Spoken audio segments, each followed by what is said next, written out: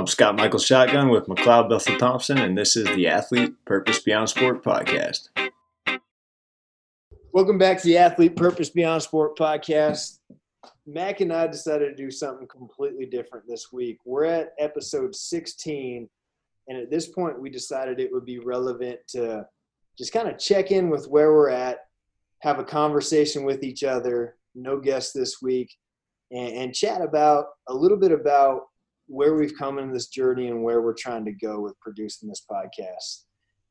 So no guests this week, like I said. It's just McLeod Bethel Thompson and myself, Scott Michael Shotgun, for episode 16.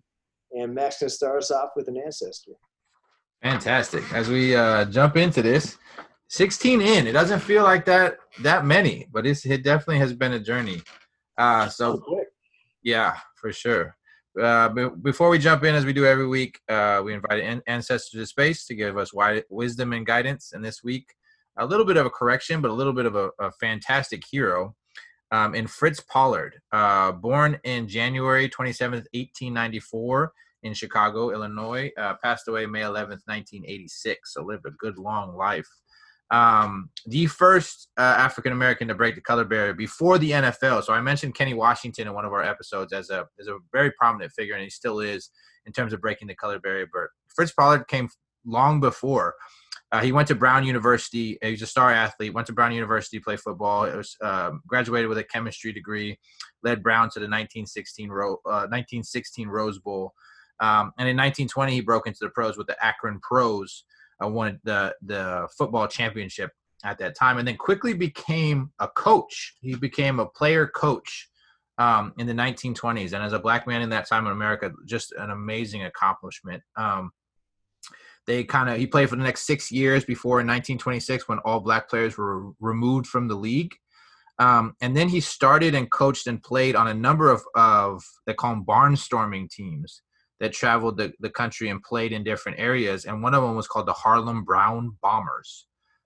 He played with them until 1938, or he's involved with them until 1938 when Kenny Washington came and he kind of integrated the NFL again. So interesting character, transformative player coach, way ahead of his time, and a pioneer in so many ways. Inducted into the Football Hall of Fame and many other accolades, but bring him into the space for guidance. Man, appreciate that. It's a good one. We're, again, doing things a little bit differently this week. I'm actually also introducing a second ancestor to bring us into the space. Well, here's the thing. It's only us, so we need more wisdom. We don't have a guest to save us. So we need add the ancestor to give us the extra juice so we survive. I got a doozy for you right here. All right. Ancestor for this week from my end is Kobe Bryant.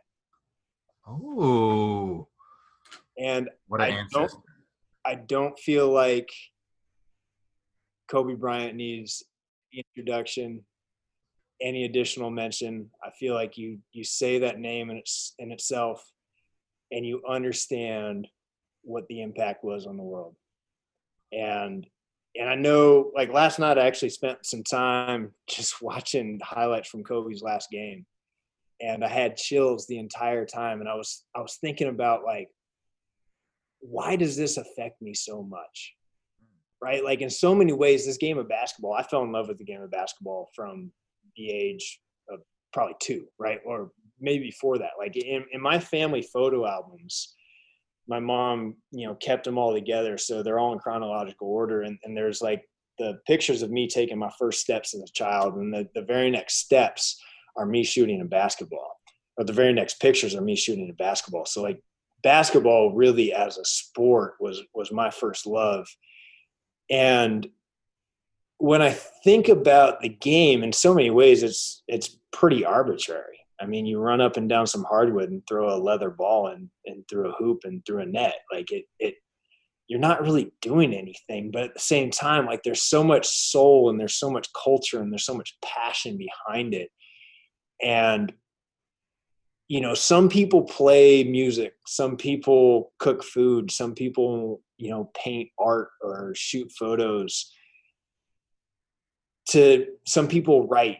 People do a lot of different things to get in touch with the soul and the experience of just the human condition. I think a lot of us who play sports, we explore that realm through sport and through athletics and through this expression of self that, again, is kind of arbitrary, but at the same time, like, connects us to something that's much deeper. And so when I was really thinking about Ancestor this week and in the specific episode of being a time where we really just kind of check in with how we're doing, I was thinking about going a couple different directions, and it just came to me. It's like Kobe Bryant. Kobe Bryant, and you don't need to say much more than that. So that's who I'm bringing into the space. Man, that's so beautiful. There's two elements that just struck me very hard. The first thing is my relationship to basketball, and I didn't come to basketball early. I came to basketball late and very infrequently. And these last times, kind of months in lockdown, I've been exploring bouncing a basketball and playing basketball, and I've been doing this for the last couple off seasons. And I just think to quantify what it is to play basketball, it is the most beautiful improvised dance we've created, isn't it? Human beings. Because my first experience with sports was soccer. So I played soccer at 3.5. Like I said, when I could walk, like you were walking, you were playing basketball. I was walking, I was playing soccer. And I never learned how to play the game. I played a couple of years in middle school and a couple years in high school, and was never taught how to dribble, how to shoot, or how to do anything. So me trying to learn, like now as a, experienced athlete, I know how to learn things with my body.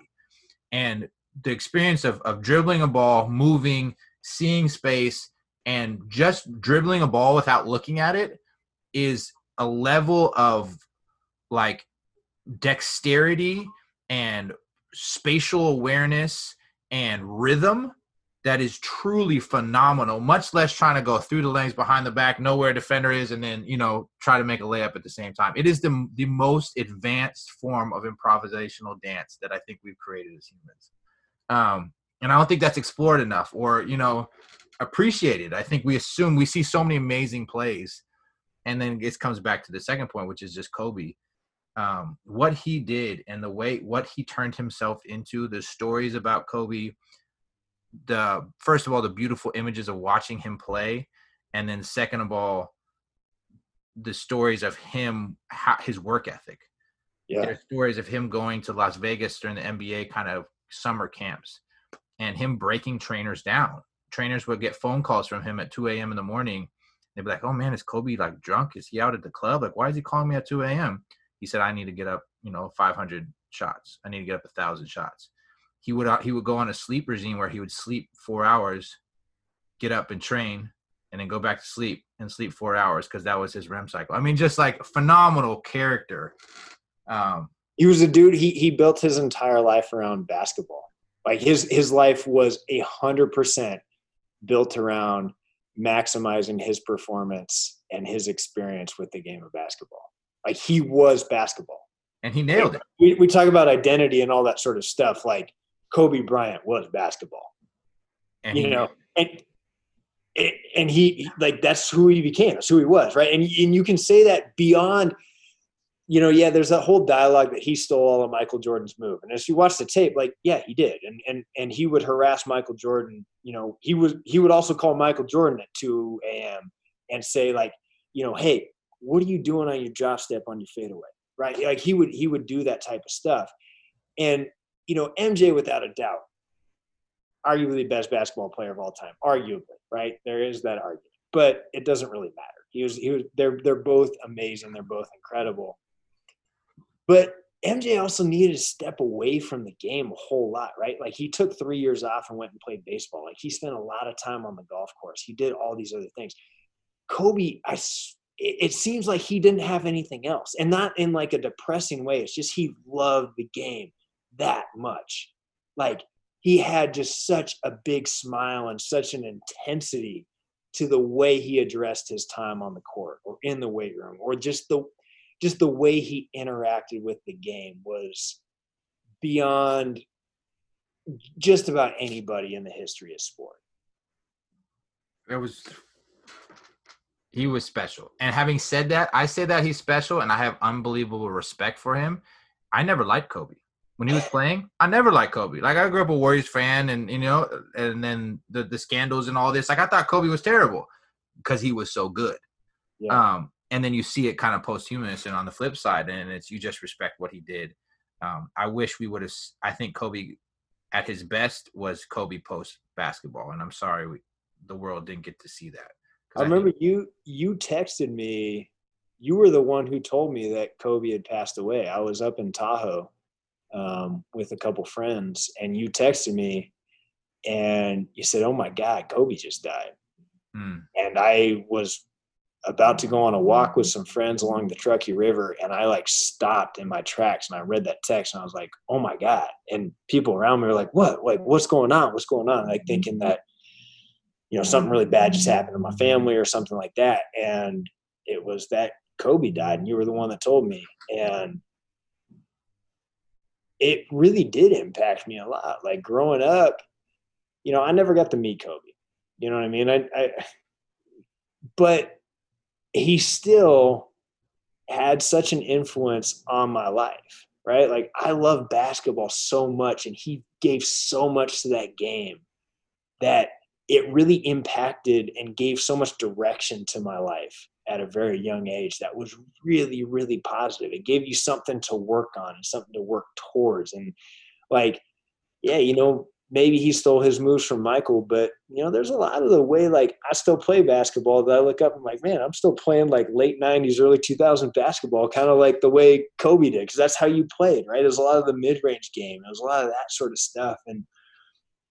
And I think since his passing, I've just been so much more grateful for the time and the energy and the love that he just put into the game, right? Like, and I even watch the times where it's really easy to be critical of Kobe in interviews where, there's that classic interview where they're up 2-0 in the playoff series, and reporter asked him, like, are you happy? You feeling pretty good about going forward from here? He's like, we're up 2-0, job's not done. We're up 2-0, job's not done. Right. And at the time you're kind of like, well, come on, coach, like relax a little bit, dude. Like, don't take yourself that seriously. But it was so authentic, right? Like his whole objective was to be the best on the court that he could possibly be, to give the most into the game that he could possibly give. And I do really feel like being that committed to something and that in love with something, like it is so fulfilling. It is such a fulfilling and purposeful and an intentional way of going about life, right? Where you're just so committed to that one thing. We're up 2-0. What's there to celebrate? We're not done yet. The job's not done yet. Keep going. I love what is, and as you talk about that, I had those very same feelings of like watching someone command a court or a field and having those goosebumps and having those feelings and having that idol to look up to and to emulate, and to have that hero and be in communication, having never met someone but have a mutual love. And what is that about sport? What is that air we breathe? We've had 16 conversations now about sport. We all breathe that air. We all breathe that communal love. And what is that? So as we engage, I'm going to jump into our first question and say, I'm going to ask you, how often do you engage with sport? And what is your relationship with sport? Man, there was, up until about 2 months ago or about a month ago, maybe about a month and a half ago, I was really committed to this idea of sport as a daily habit, right? So I was trying to engage in sport every single day.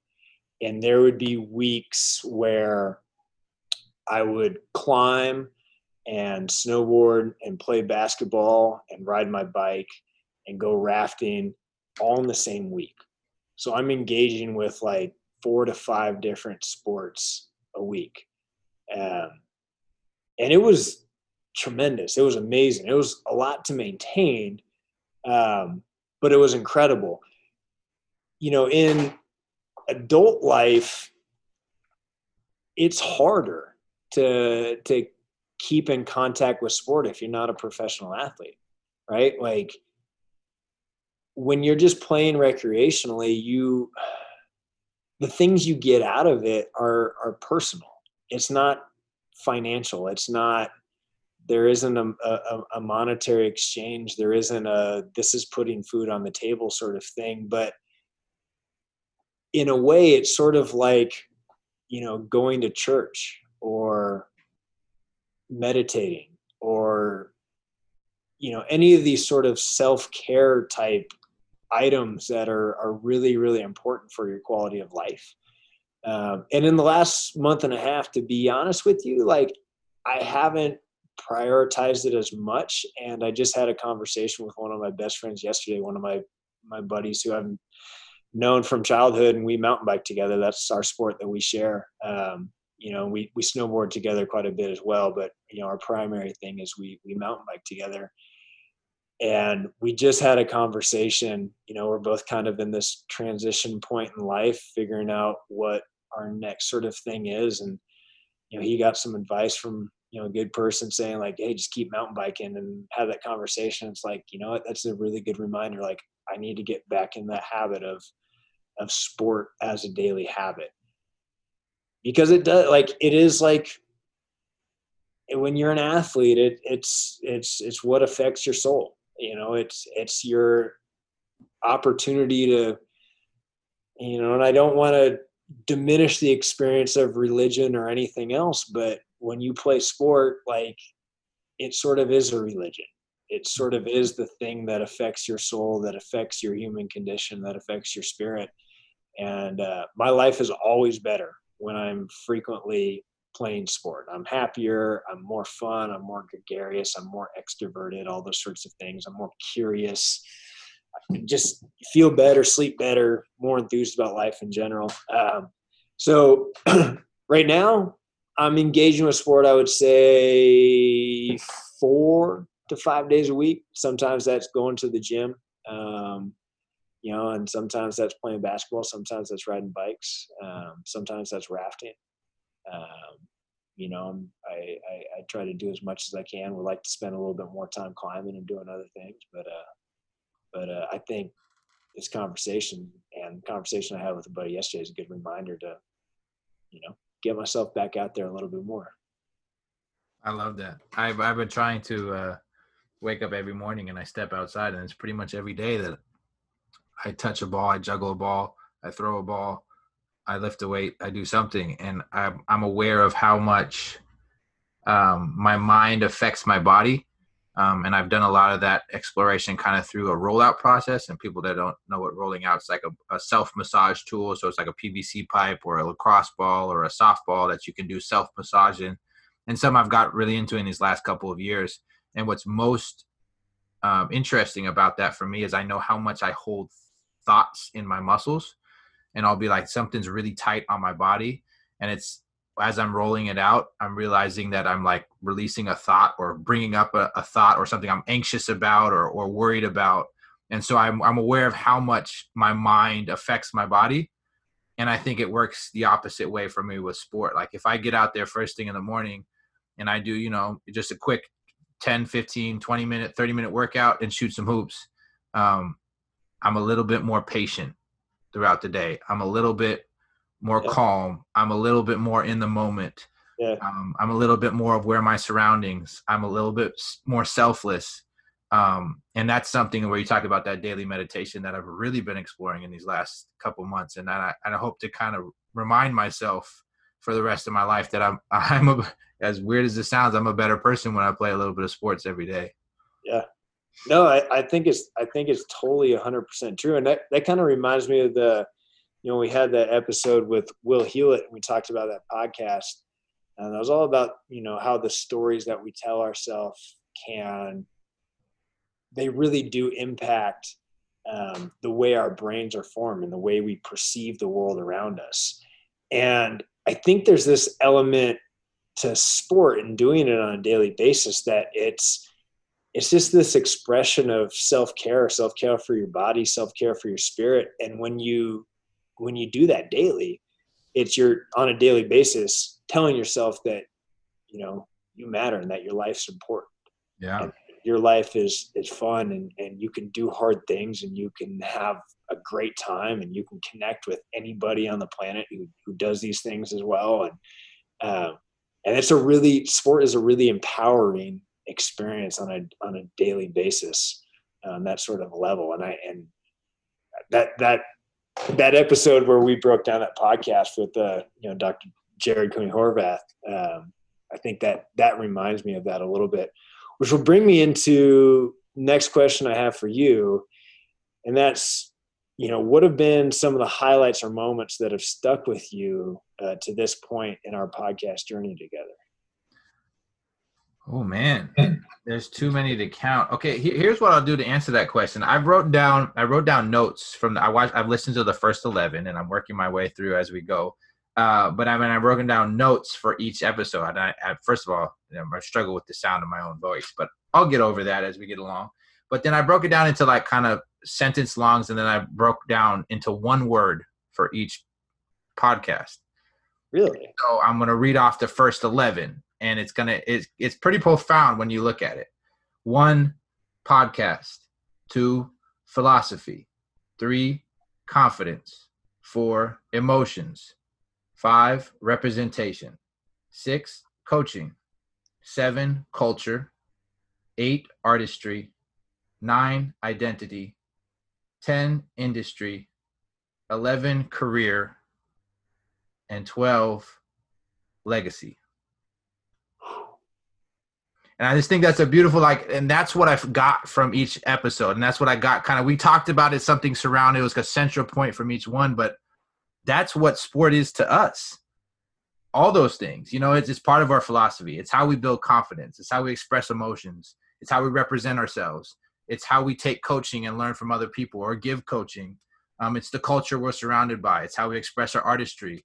It's how, on and on and on. I could hit each word again, but I just thought that was really powerful to see how the diversity of how we experience sport. Man, what jumps out to me, like one instant in particular, and I'll bring up his episode, but the episode with Connor Ryan. It was the only episode that you and I did with somebody that neither of us knew ahead of time. Okay, so Connor Ryan was a native skier. I think it was episode 8, I believe. Yeah.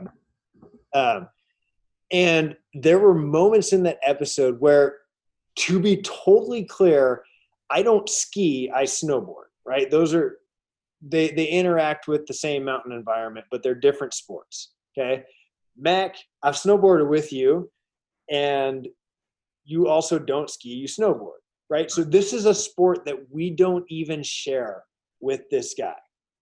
But that conversation elevated to a level of excitement between the three of us that was palpable. We were experiencing the sacred stoke, as he describes it, just the three of us just sitting around talking about sport. And we've never met him in person. And we were so connected and vibing off of this idea of what sport is and what it opens itself up to. And that episode to me, really tapped into what the power of what we are talking about really is, right? On just that micro level, on how you can connect with one person in this medium of sport. And he was talking about ancient stuff. His wisdom, I felt, was deeper in so many ways because his experience with sport was deeper. He was finding his experience with sport through his connection with his people. And I think that's a testament to the conversation of what community is, what society is, how do we all feed into this larger ethos, and how sport can be a connective tissue. So quickly, 3 strangers or 2 strangers, me and you know each other, and him as being the stranger, can find that common thread and see humanity in the other person through that shared experience. It's incredible. It's powerful. And he talk about him just kind of knocking us out the park, stuff we had been building on and kind of building up to. He just encapsulated and worded so perfectly. That was very cool. It was a cool episode. He took the words out of both of our mouths on a couple occasions. I remember you asked him what is sport at its core? I can't remember the specific question. He basically says sport really teaches you about who you are. And I remember you just like on the episode, just kind of shaking your head like, well, that's my words. And then he goes in and he starts talking about the water and how like you have to understand that like your body is made of this stuff when you consume water. And I'm like, well, that's kind of my words about the nature connection. So I think it's a really killing it right now. It's really a privileged journey we've gone through, and I think it's worth just kind of stepping through the first 11 in certain ways and just talking about like Tony's episode just to lead us off, and how much of a, you know, he is a school psychologist, but in so many ways he was a psychologist to our podcast journey. Like he facilitated space, like, yeah, you guys can do this. Yeah, just, you know, talk about something you're interested in and ask good questions and bring on interesting guests. It's like he was a journey into that. And then Samora being number 2 in that philosophical nature that he brings to every element. And Samora, the conversation of him talking about the ball that was too big the biggest ball you can ever imagine, and it's too big. Panels on it, right? It will never roll over in all of time. And your point of life, it's rolling down a track that's covered with different colors paint. And the goal of life is to roll your ball over as many colors of paint as possible. I mean, just a beautiful image of how he sees the world and his philosophical nature and how he played the game in so many ways. And Cheeto being his confidence, ever-ending confidence in Cheeto, and how he was able to transfer that from football, which he admitted he was not the best at, but he made the most out of it by being confident. And I'm sure it's the same way with acting in so many ways, that he is demanding success by showing up every day and being his best self. And then Steve Agreda down in El Salvador, and how he's talking about building culture through sport and building culture in such a hard place, in such a difficult journey, but doing it so nobly on a daily basis. Eric Moretta was talking about representation and how he's determined to be a mentor, the mentor that he never had in so many ways. And making a difference, determined to make a difference in younger people's lives every day. Will with nonlinear coaching. Talk about a coach that's willing to surround the whole person. I've experienced that personally. Like, I felt like his coaching has surrounded me and made me a better person, as well as a better thrower of the football. And Jeremiah Masoli, and talking about legacy and culture, just a glimpse into how he approaches the game and what he's paving for his people and his family, and how he carries everyone with him on a daily basis. Connor, you hit that with artistry and organic, and how he's so connected to the land in so many different ways. Xander, again, talking about his experience through the game and how he expresses himself on the mountain. I mean, how he sees lines and figured out who he is. Such an analytical approach to skiing. Almost like a doctor picking things apart in so many ways. I thought it was so interesting. I thought it was so interesting having the Connor Ryan and the Xander Goldman episode go back to back. 2 skiers who haven't met each other, but you know, Xander Goldman is a white middle-class American. Connor Ryan is native Lakota, right? But they both do the same sport, and they tied in together so well because it was very much like 2 different perspectives on interacting with that sport. And I remember when Xander in episode 9, when we talked about representation in skiing, and he said, you know what, like skiing is predominantly white and male, right? And then that is totally backed up with the episode that we have with Connor Ryan that says, basically, my ethos to skiing is to get more people who are not white and male skiing and represented out these mountains. Right. And it was just such a perfect, like, we're all going after the same thing. Right. We all want this like deeper connection to each other. We all want this deeper connection to the world in which we inhabit. And those 2 I was very, very proud the way those 2 lined up. I mean, proud, probably not the right word, because it was just like kind of just fell in our laps in a way, like very fortunately. But it was very rewarding to see those 2 come together the way they did. Anyway, not to interrupt. No, that was it. That was and isn't that our job? Like, we can be proud because we're here to witness it, and not in a selfish way.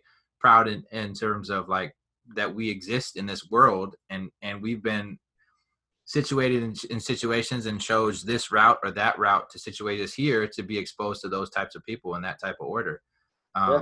I feel privileged through the conversations we've had, and we're not even done yet. We got 5 more episodes to go. The last 2 were Dan Krikorian, who's just the smartest coach you're gonna cross, and I would love to be coached by him in any sport, in any way. A fantastic human. And then Cam Toller was as far as I've gotten working up to it. And we have 5 more gems to come. I think our best episodes were closer to the end. Isn't it amazing? We have all those, and we haven't even talked about Mark Grebe, like one of the best Arena League quarterback ever, and Ricky Ray, arguably the best CFL quarterback ever. Like 2 of the greatest quarterbacks in their leagues of all time, and we haven't even got to that yet. It's been a really fantastic journey, and I think that's like a testament to our journey through sport. We should be proud. We should be proud. Exactly what you're saying. We should be proud of our journey. I'm gonna jump into this question as we talk about our proud of our journey.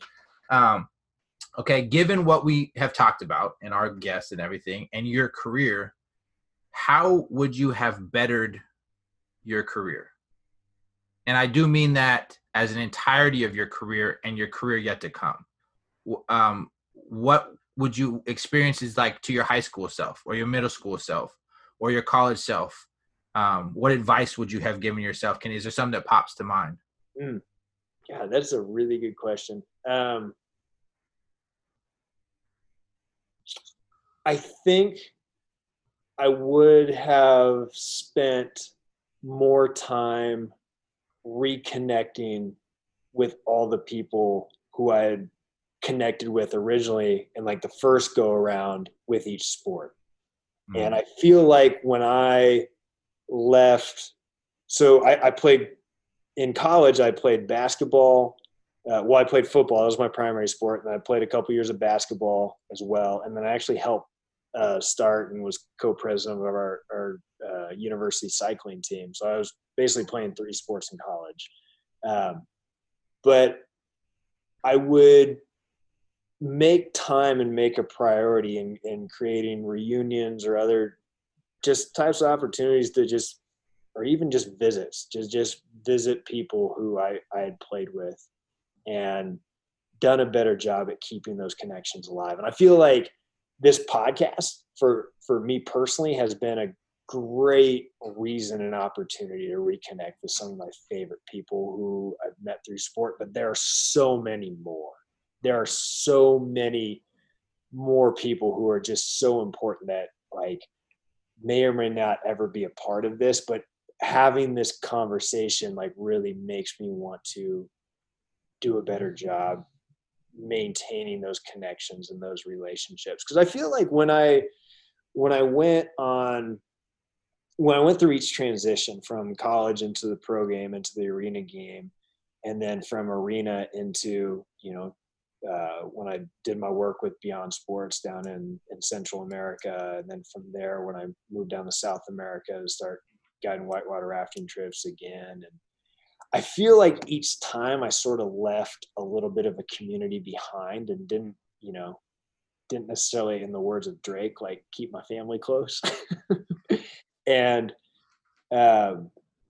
it's hard. Like once you stop keeping in touch with people on a frequent basis, a little bit of the relationship starts to slip, and you have to, and it becomes harder to like build people back into your daily and weekly life. And it can lead you to feeling a bit lonely. Like I think as when we're young, when we're in high school and when we're in college, we get in the habit of being constantly surrounded by our peers and constantly around people who are pretty like-minded, right? It's all people who are going to school, playing sports, they're young, doing their thing, right? And we're constantly surrounded on a day-to-day basis. As you get older, life doesn't naturally put you around people as much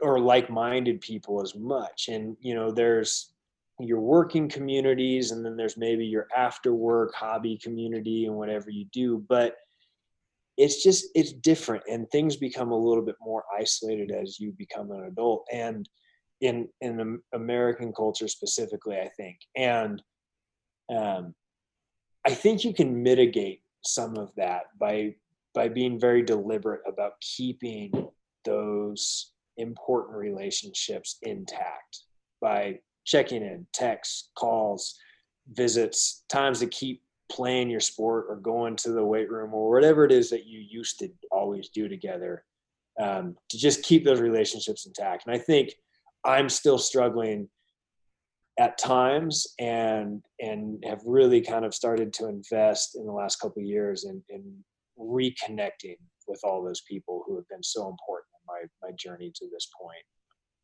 What a great answer. That's awesome. That's really beautiful. I was just thinking about, as you were saying that, like the power of sport to build that connection, that you're able to see people, especially in the football world, but in all sports, like you're able to see people after 10 suicides on a basketball court, or you're able to see what a person's like on the afternoon of a double day. You're able to see somebody when it's 95 degrees outside and they don't really want to practice, but then they make themselves practice. It's a great vignette, and it really exposes people to be who they are in so many ways. And it is hard to stay in contact, but some of those maybe connections, they can go away for a while and come back and burn real bright real quick, because you know them to their core in so many ways. That's the amazing thing about some of the relationships that I've found through sport. And to be fair, like most of my close friendships, almost all of my closest friendships have happened because of sport, right? And I think there's something really amazing when you realize that, like, okay, I haven't talked to this person in 4 or 5 years, and you meet up and it's like exactly the way it was 4 or 5 years ago, right? Like there is that like sort of timeless connection and relationship that you have with people when you play sport with them. Yeah, 1000%. All right. Next question for you. How has this podcast project to this point informed you about yourself, McLeod Bethel Thompson? Oh man, good question. You know what? I'm gonna piggyback on exactly what we've talked about. It's informed me about appreciating what a fantastic journey I have had through sport. Similar to what we just talked about, like the people that have come on this podcast, as well as the many more that haven't.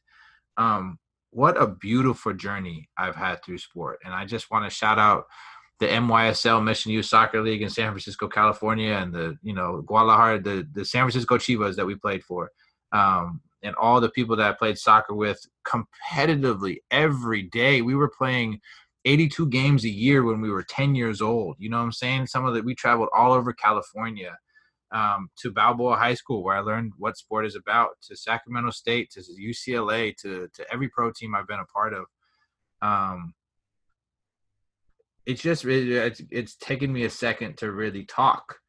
And when I talk, I think, and sometimes I think I should think before I talk, but sometimes that's how it works. And it's informed me to the fantastic journey I've had through sport. And much less how interconnected my identity of myself is with my relationship to sport. And sometimes that can feel like, man, like that's so weird. Like, why are you so linked at the hip to this game? But it's informed me about myself, and it's made me a better me. And I think that it's time in my career that I express my full self, and that's when I'll be my best self on the football field. I'll be my best player. I'll be the best avatar of myself that I can become. I don't know if that was a good answer to your question, but what a fantastic journey I've had. It got me time to marinate on a beautiful career that's not done yet. Well, I think I think what you're really getting at is it shows you what you're so appreciative of in the journey through life that you've had so far. And when we get to sit down and really think about the people that we've gotten to come in contact with, and just the stories that we have with each of those people, like they're really cool. They're just really freaking cool, and they're really fulfilling. And yeah, it's it's simple but complex at the same time, and there's a beauty in like all the adversity, but all the fun and just all the there's just a higher level of vibration, that you have going on with it. Like I think that's a great answer. It's just appreciating the journey that we've been on to this point, and appreciating that you can have that appreciation on a daily basis. I'm glad you got that from it, because I was over there thinking and talking at the same time. All right, I'm gonna shift because we've talked about how great sport is for us and how transformative it's been. I'm gonna go a little bit more of a challenging question. In these first 16 episodes, we've only had one female guest on, and that's Josie. And what a fantastic time that was, and we really appreciate it for her. But going forward, I think that shows our lack of kind of sharing of sports space with females, and how it can be a very sexist environment. And so I asked, how will you include women in your future relationship with sport? Oh man, that is that really jumps out at me as well. And we've had that conversation with people outside of the podcast, non-recorded, where people have said, I've really enjoyed your conversations, but there aren't any women. Yeah. And it's really telling. I mean, you can look at, if you want to look at, the diversity of backgrounds and skin colors and socioeconomic upbringings and everything that of the guests that we had on our episodes, it's been a really diverse group, and we've all been very connected with this one medium that we have. And these relationships are really, really good and really, really strong. But it is very telling that in our experience through sport, we've gone through 16 episodes now. We've had one female guest. I think, if I'm being totally honest, growing up with sport, and this may cast a little bit of a dark light on a maybe a past self that I'm in the process of growing out of, or really working on growing out of. But right, as a man who's attracted to women, I think as a young person, I viewed sport as an opportunity to give me a platform, an amount of notoriety, an amount of image, in order to almost acquire, in a accomplishment sort of sense, the attention and the companionship and the interaction with women. And I think we get that, like the football model of sport is you have men playing on the field and beautiful women on the sideline dancing in very little clothes, cheering them on, right? And from that experience, you sort of frame in your mind from a very young age as women are this part of society as a man that's sort of a trophy to your accomplishments. And I don't think that that's right, and I don't think that that's fair. I think in the conversations that we have with Steve, especially in this podcast, the quote that really stuck out with me was that if we don't include women in the act of playing our sports, it's like only putting half a tank of gas in our car, right? And that wasn't the exact words, but the point being is women play such an incredible, integral role in our societies and in our lives and in our communities, that when we reduce their existence to just being a sort of trophy, or sort of this just being to, just to put it flat out, just someone to hook up with, right? Like it's not a healthy relationship to have. There's a lot more for that relationship that there's potential for. And I think I've been fortunate as of late to get more involved again with rafting and with climbing where the issues of sexism and sort of, they are still dominated by men, by males.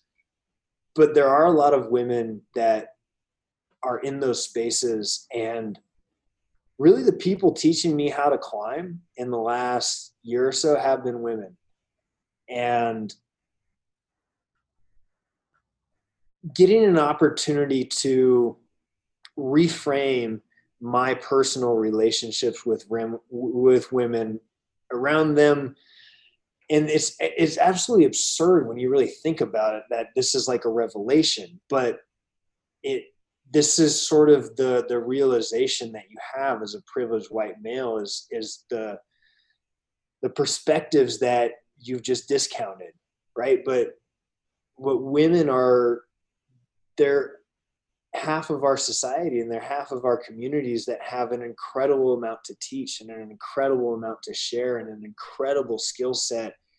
And we really need to value that, and we really need to uplift that. And when we suppress it and when we reduce it into only being this part of our community, this part of our social groups that is a trophy for us to hook up with or parade around as an accomplishment to our own lives, we're really selling ourselves incredibly short. And for me personally, it would be a tremendous honor to be able to get the opportunity to go climbing sometime with Josie McKee. She is an incredible person. She is an incredibly accomplished climber. And it would be such a privilege to be able to do that. And I want to, moving forward, I want to have more of a balanced and equitable approach to sport, where the opportunities that I get to have with women in the sporting world are for the same reasons why you and I play sport with all of our male friends, is to form connection, to form bond, to build camaraderie, to build kinship, and those sorts of things. And I think the breakdown that we've had of our guests up until this point is telling, that there's a lot more work that I personally need to do to expand my social circles and having good, solid, platonic, athletic relationships with women. I think that's very valid, and it's very remarkable that you recognize that, and I too recognize that in myself. I don't think that is unique, and there's other people that we've had on our podcast that have mentioned that same thing, in terms of, you know, playing sports to get women or to seem cool so that you can be invited into the cool club. And I think part of that is a personal responsibility that we all need to have, and how can we create space. But part of it's kind of that micro macro conversation that we talked about with Dan in so many ways, that like in some ways it does reflect society, and the industry does reflect that kind of segregation of the sexes. And I never played sports with women. You know, like I remember there was one time in my life where I would practice with my sister's team. My sister's 4 years older. And I would practice and compete with them for maybe a year or two. But then that's the only time in my life I've ever played sports with females. And so I don't think it's necessarily, and fault is maybe a large word to use here, but it's like, where are the avenues for us to explore that? Yeah. And I look forward to looking forward as I continue to build my relationship with basketball. I would love to pursue a female basketball trainer. And, you know, there's females out there try to play basketball against a WNBA player. She's going to whoop your butt. You know what I'm saying? And there's so many prolific players. And now they've been playing the game for a longer time, trickling down to high school and younger. There've been more opportunities for them to play.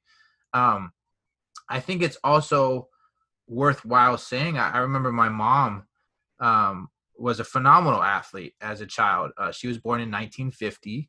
And she was a baseball player. She loved baseball.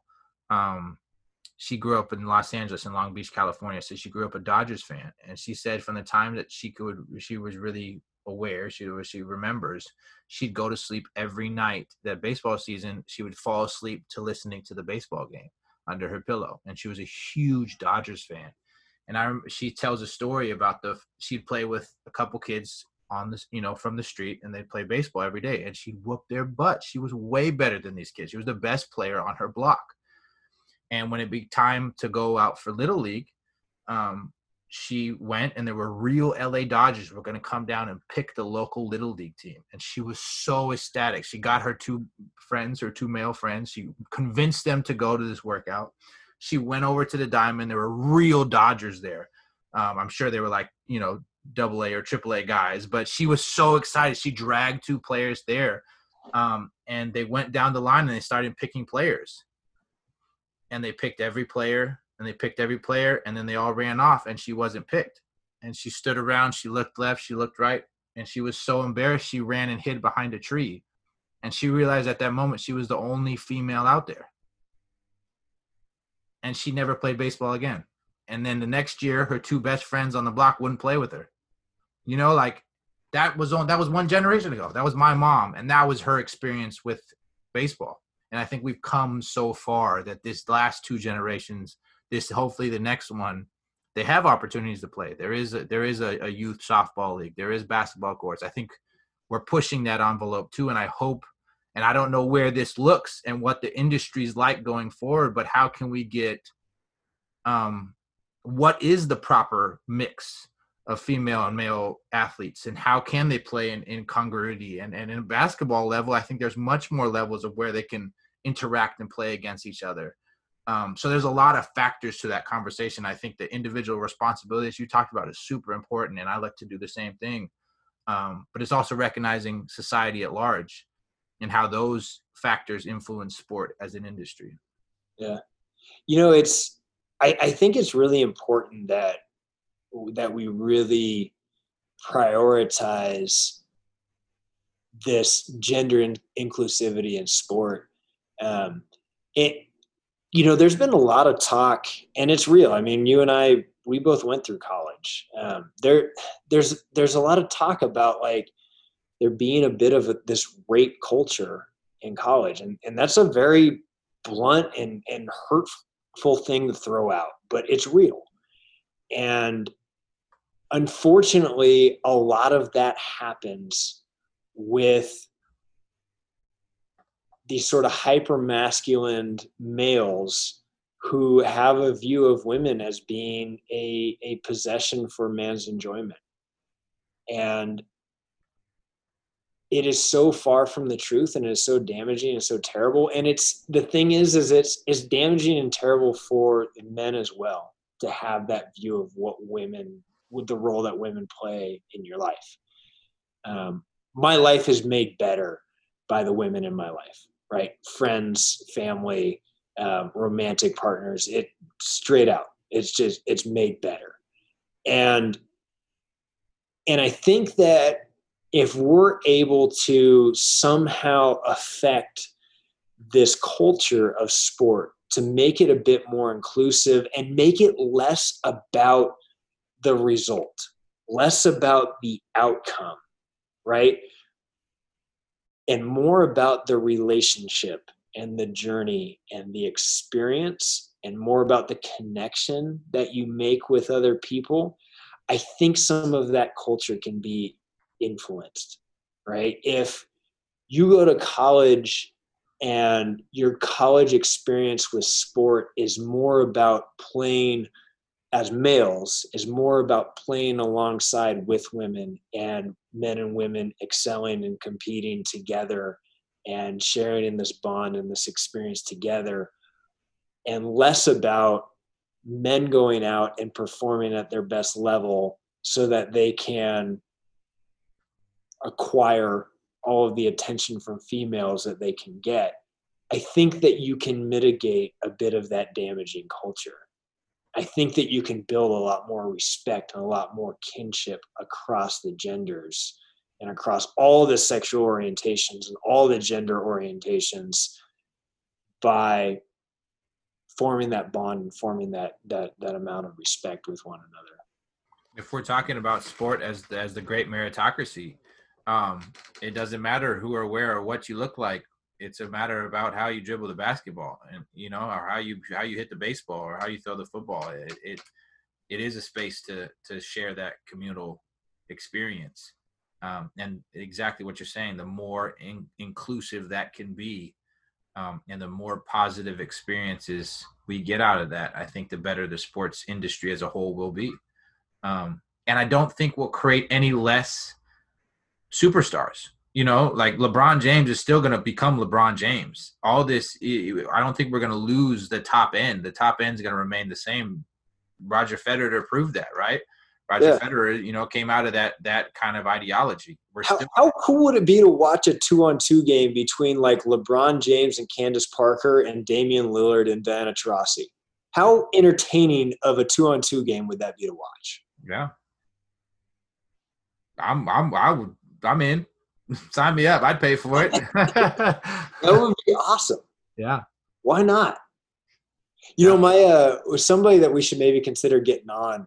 My college basketball coach actually has spearheaded this whole program around Willamette University basketball that all addresses the ways in which men hurt women.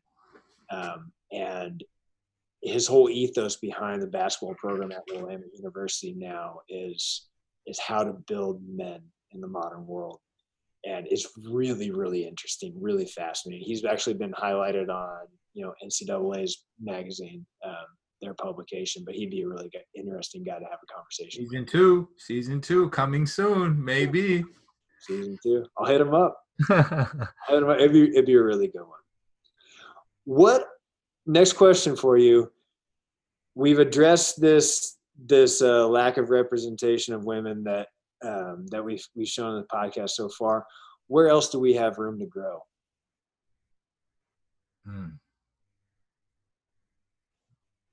I think and where do we find this? But how do we find people that really disagree with us? That people on this podcast that really don't see as positive, or don't have had as positive experience through sport, or people that challenge kind of our thinking. I think we've got a lot of like-minded people, but how do we create dissidents, or even areas where me and you disagree more vehemently? I don't know. I think that there's some level of debate, or some non-sporting fans involved. Yeah. I wish I knew where my blind spots were. I think we're constantly looking for them. I know that season 1's most glaring blind spot is the lack of female voice. I'm sure there are more. I got to look for them every day. I think that's our job. Actually, a couple of names just popped in my head right when you said that. And I got a friend who, she was a women's studies majors in college, and she's an educator now. She's a teacher now, but I think she and I have had some really interesting conversation about sport, and her view of sport is very much in the damage that it's created. Right. She looks at sport as this place where there has been a lot of rape of women. She looks at the stories of like the Duke lacrosse team, which, to clear up, there's a fascinating documentary about that really goes into the whole issue of Duke lacrosse. But there is a perception of sport as being this very much men consuming women for their enjoyment type culture, and she would be a fascinating person to have on. And I think that's a really, really valid and valuable point you bring up. That's the element where it's like, where does sport reflect society, or society reflects sport? Right. Exactly. Where are the blind spots of sport? We think it's this great thing, this amazing thing, but where is it hurting people? And how can we address that? Yeah. Super valid. Next question for you. Matt, what is going on in your life right now? And how have these sort of conversations informed you in the way that you want to move forward? Where are you at? What's going on? I know you got big moves. I am literally in a tightrope limbo across of two worlds. So we're 2 days away. Today is Tuesday, the 21st. On Thursday, the CFL is going to announce if they're going to have a season this year with regards to the COVID pandemic. They've announced today that their Winnipeg is going to be the hub city. So it will be like basketball, like NBA will be in a hub city. All the teams will be housed in the same city, will play at the same stadium, and take turns throughout the week, practice, etc. Who knows how that's going to work.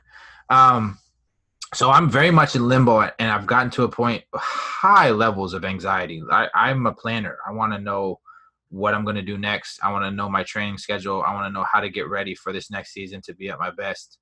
And I've not been able to do that because there's a question of as to whether we're going to play the season or not. So it's made me kind of reflect, and this has been a really good outlet for that, to reflect what is my relationship with sport. I think that without these conversations, I would be more anxious. I'd be more worried because I wouldn't appreciate the lessons that are right in front of me that I now can see from the past, but now more evident and more clear in front of my face. That conversation of daily meditation is something I think I've kind of grown out of this podcast in some ways, is just going out each morning and having a decent dialogue with sport. And the question is that dialogue with sport, or is that dialogue with myself? Get back with enjoying the process, enjoying juggling a soccer ball as much as I feel like I need to prepare and be at my best. I think what this podcast has most made me aware of, which was a journey that I've already kind of been on, is that my journey to be the best is not focused on what I'm not today. It's focused on becoming more of myself. And I say that in terms of I don't need to split squat 225 for 10 reps. And if I do 8, I'm not as great as I could be. I need to make those 8 the greatest squats that I can do. And I know that may be a very subtle difference for listeners, but that's a world of difference for my mentality, because every day you either gain an inch or you lose an inch. And that's as much physique building as it is mental aptitude and mental approach. That if I don't do 10, I'm slipping behind. Whereas if I did 8 to the best of my ability, I became my best self, and that's where my excellence is going to reside. It's an inward journey rather than an outward journey. It's a process-oriented rather than a results-oriented mindset. It's all those things, and I think this conversation has been very informative and allowed me to slow down and hear what comes out of my mouth and be like, do I really agree with that? And sometimes I do and sometimes I don't. And I think that's been really fun, going back and listening to you and hearing myself say something, be like, yeah, don't really agree with that one. But some I really do resonate with. And so it's been that same conversation. I think if we're constantly in dialogue with those around us and with ourselves, we're living in a better community. We're going to flip it back and we're going to kind of put this thing in context a little bit. I think surround this thing and remember why we started this and how we started this. So, Scotty, how has this informed you in your development of your television show? Are there nuggets that you see going forward? And what's the next step beyond this podcast into potentially people seeing this live and in person, visually? Yeah, so I think this might be breaking the ice or unveiling the curtain for a lot of people who might be listening. But this podcast has sort of been a thought incubator and an idea incubator for a TV show concept that I've had for a long time that we're working on. That's really sort of presenting sport in a different type of way, a little bit more of a humanistic way. And I don't want to give too much of it away at all. But I think each conversation has, I think, solidified the importance of what it is that we're trying to present and what we're trying to say about sport and what we're trying to represent, not only artistically, but from a storytelling aspect and from a what sport does to us in our lives and to the world. And each guest, each person that we've had on has added so many gems to this whole narrative of what this show could be. That it's been really, I don't know, it's been really fulfilling in a way where I've never produced a TV show, right? Like, I don't work in Hollywood. I'm not a writer. I'm not a famous, accomplished athlete. I'm not, I have my accomplishment in sports without a doubt, but I'm not like a household name by any means. So in a lot of ways, like going after producing a TV show without the industry experience and without having the name as an athlete, it seems kind of crazy. And it seems like you're completely delusional doing it. But when we dive into these conversations and when I really get a chance to listen to what people have to share in this space and in this realm and in this dialogue about sport, it's a huge affirmation that I think what we're trying to produce and what we're trying to create is hugely relevant. And I think it's really, really interesting. And I think it's really important for a lot of young athletes, for a lot of parents, and for a lot of coaches to hear and to experience.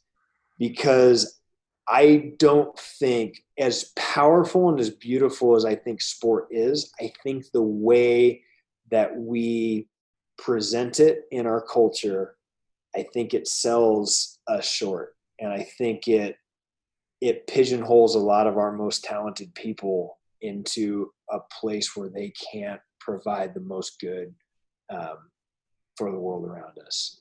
So this podcast has been just tremendous in having those conversations and bringing this dialogue to the forefront. It's been a great practice for me to, practice interviewing and practice having these conversations and letting them go where they naturally go and letting people take it where they want to naturally take it. Because at the end of the day, this TV show that we're trying to create and this podcast is not about what we're trying to impart on the world. This is not a propaganda piece. This is us tapping into a vibration that I think a lot of us that play sports can feel and can resonate on and can talk about. And if anything, this podcast has been just reaffirming that that's a really, really valuable thing, and that we potentially have the capability of being the ones to produce it and putting it out there to the world. So there are times, like, don't get me wrong, like, we have a sizzle reel together, which is basically like a trailer. We have a full pitch deck, which basically gives you like the look and feel and the ethos and sort of the structure of each episode. We have a one sheet that basically, like, you look at one sheet and you get a look and feel of what the show's about. We have all those things together, and I've been pushing them out and networking and everything to try to get them in front of people and have conversations, start opening the dialogue. And to this point, it's met with a lot of like non-responses.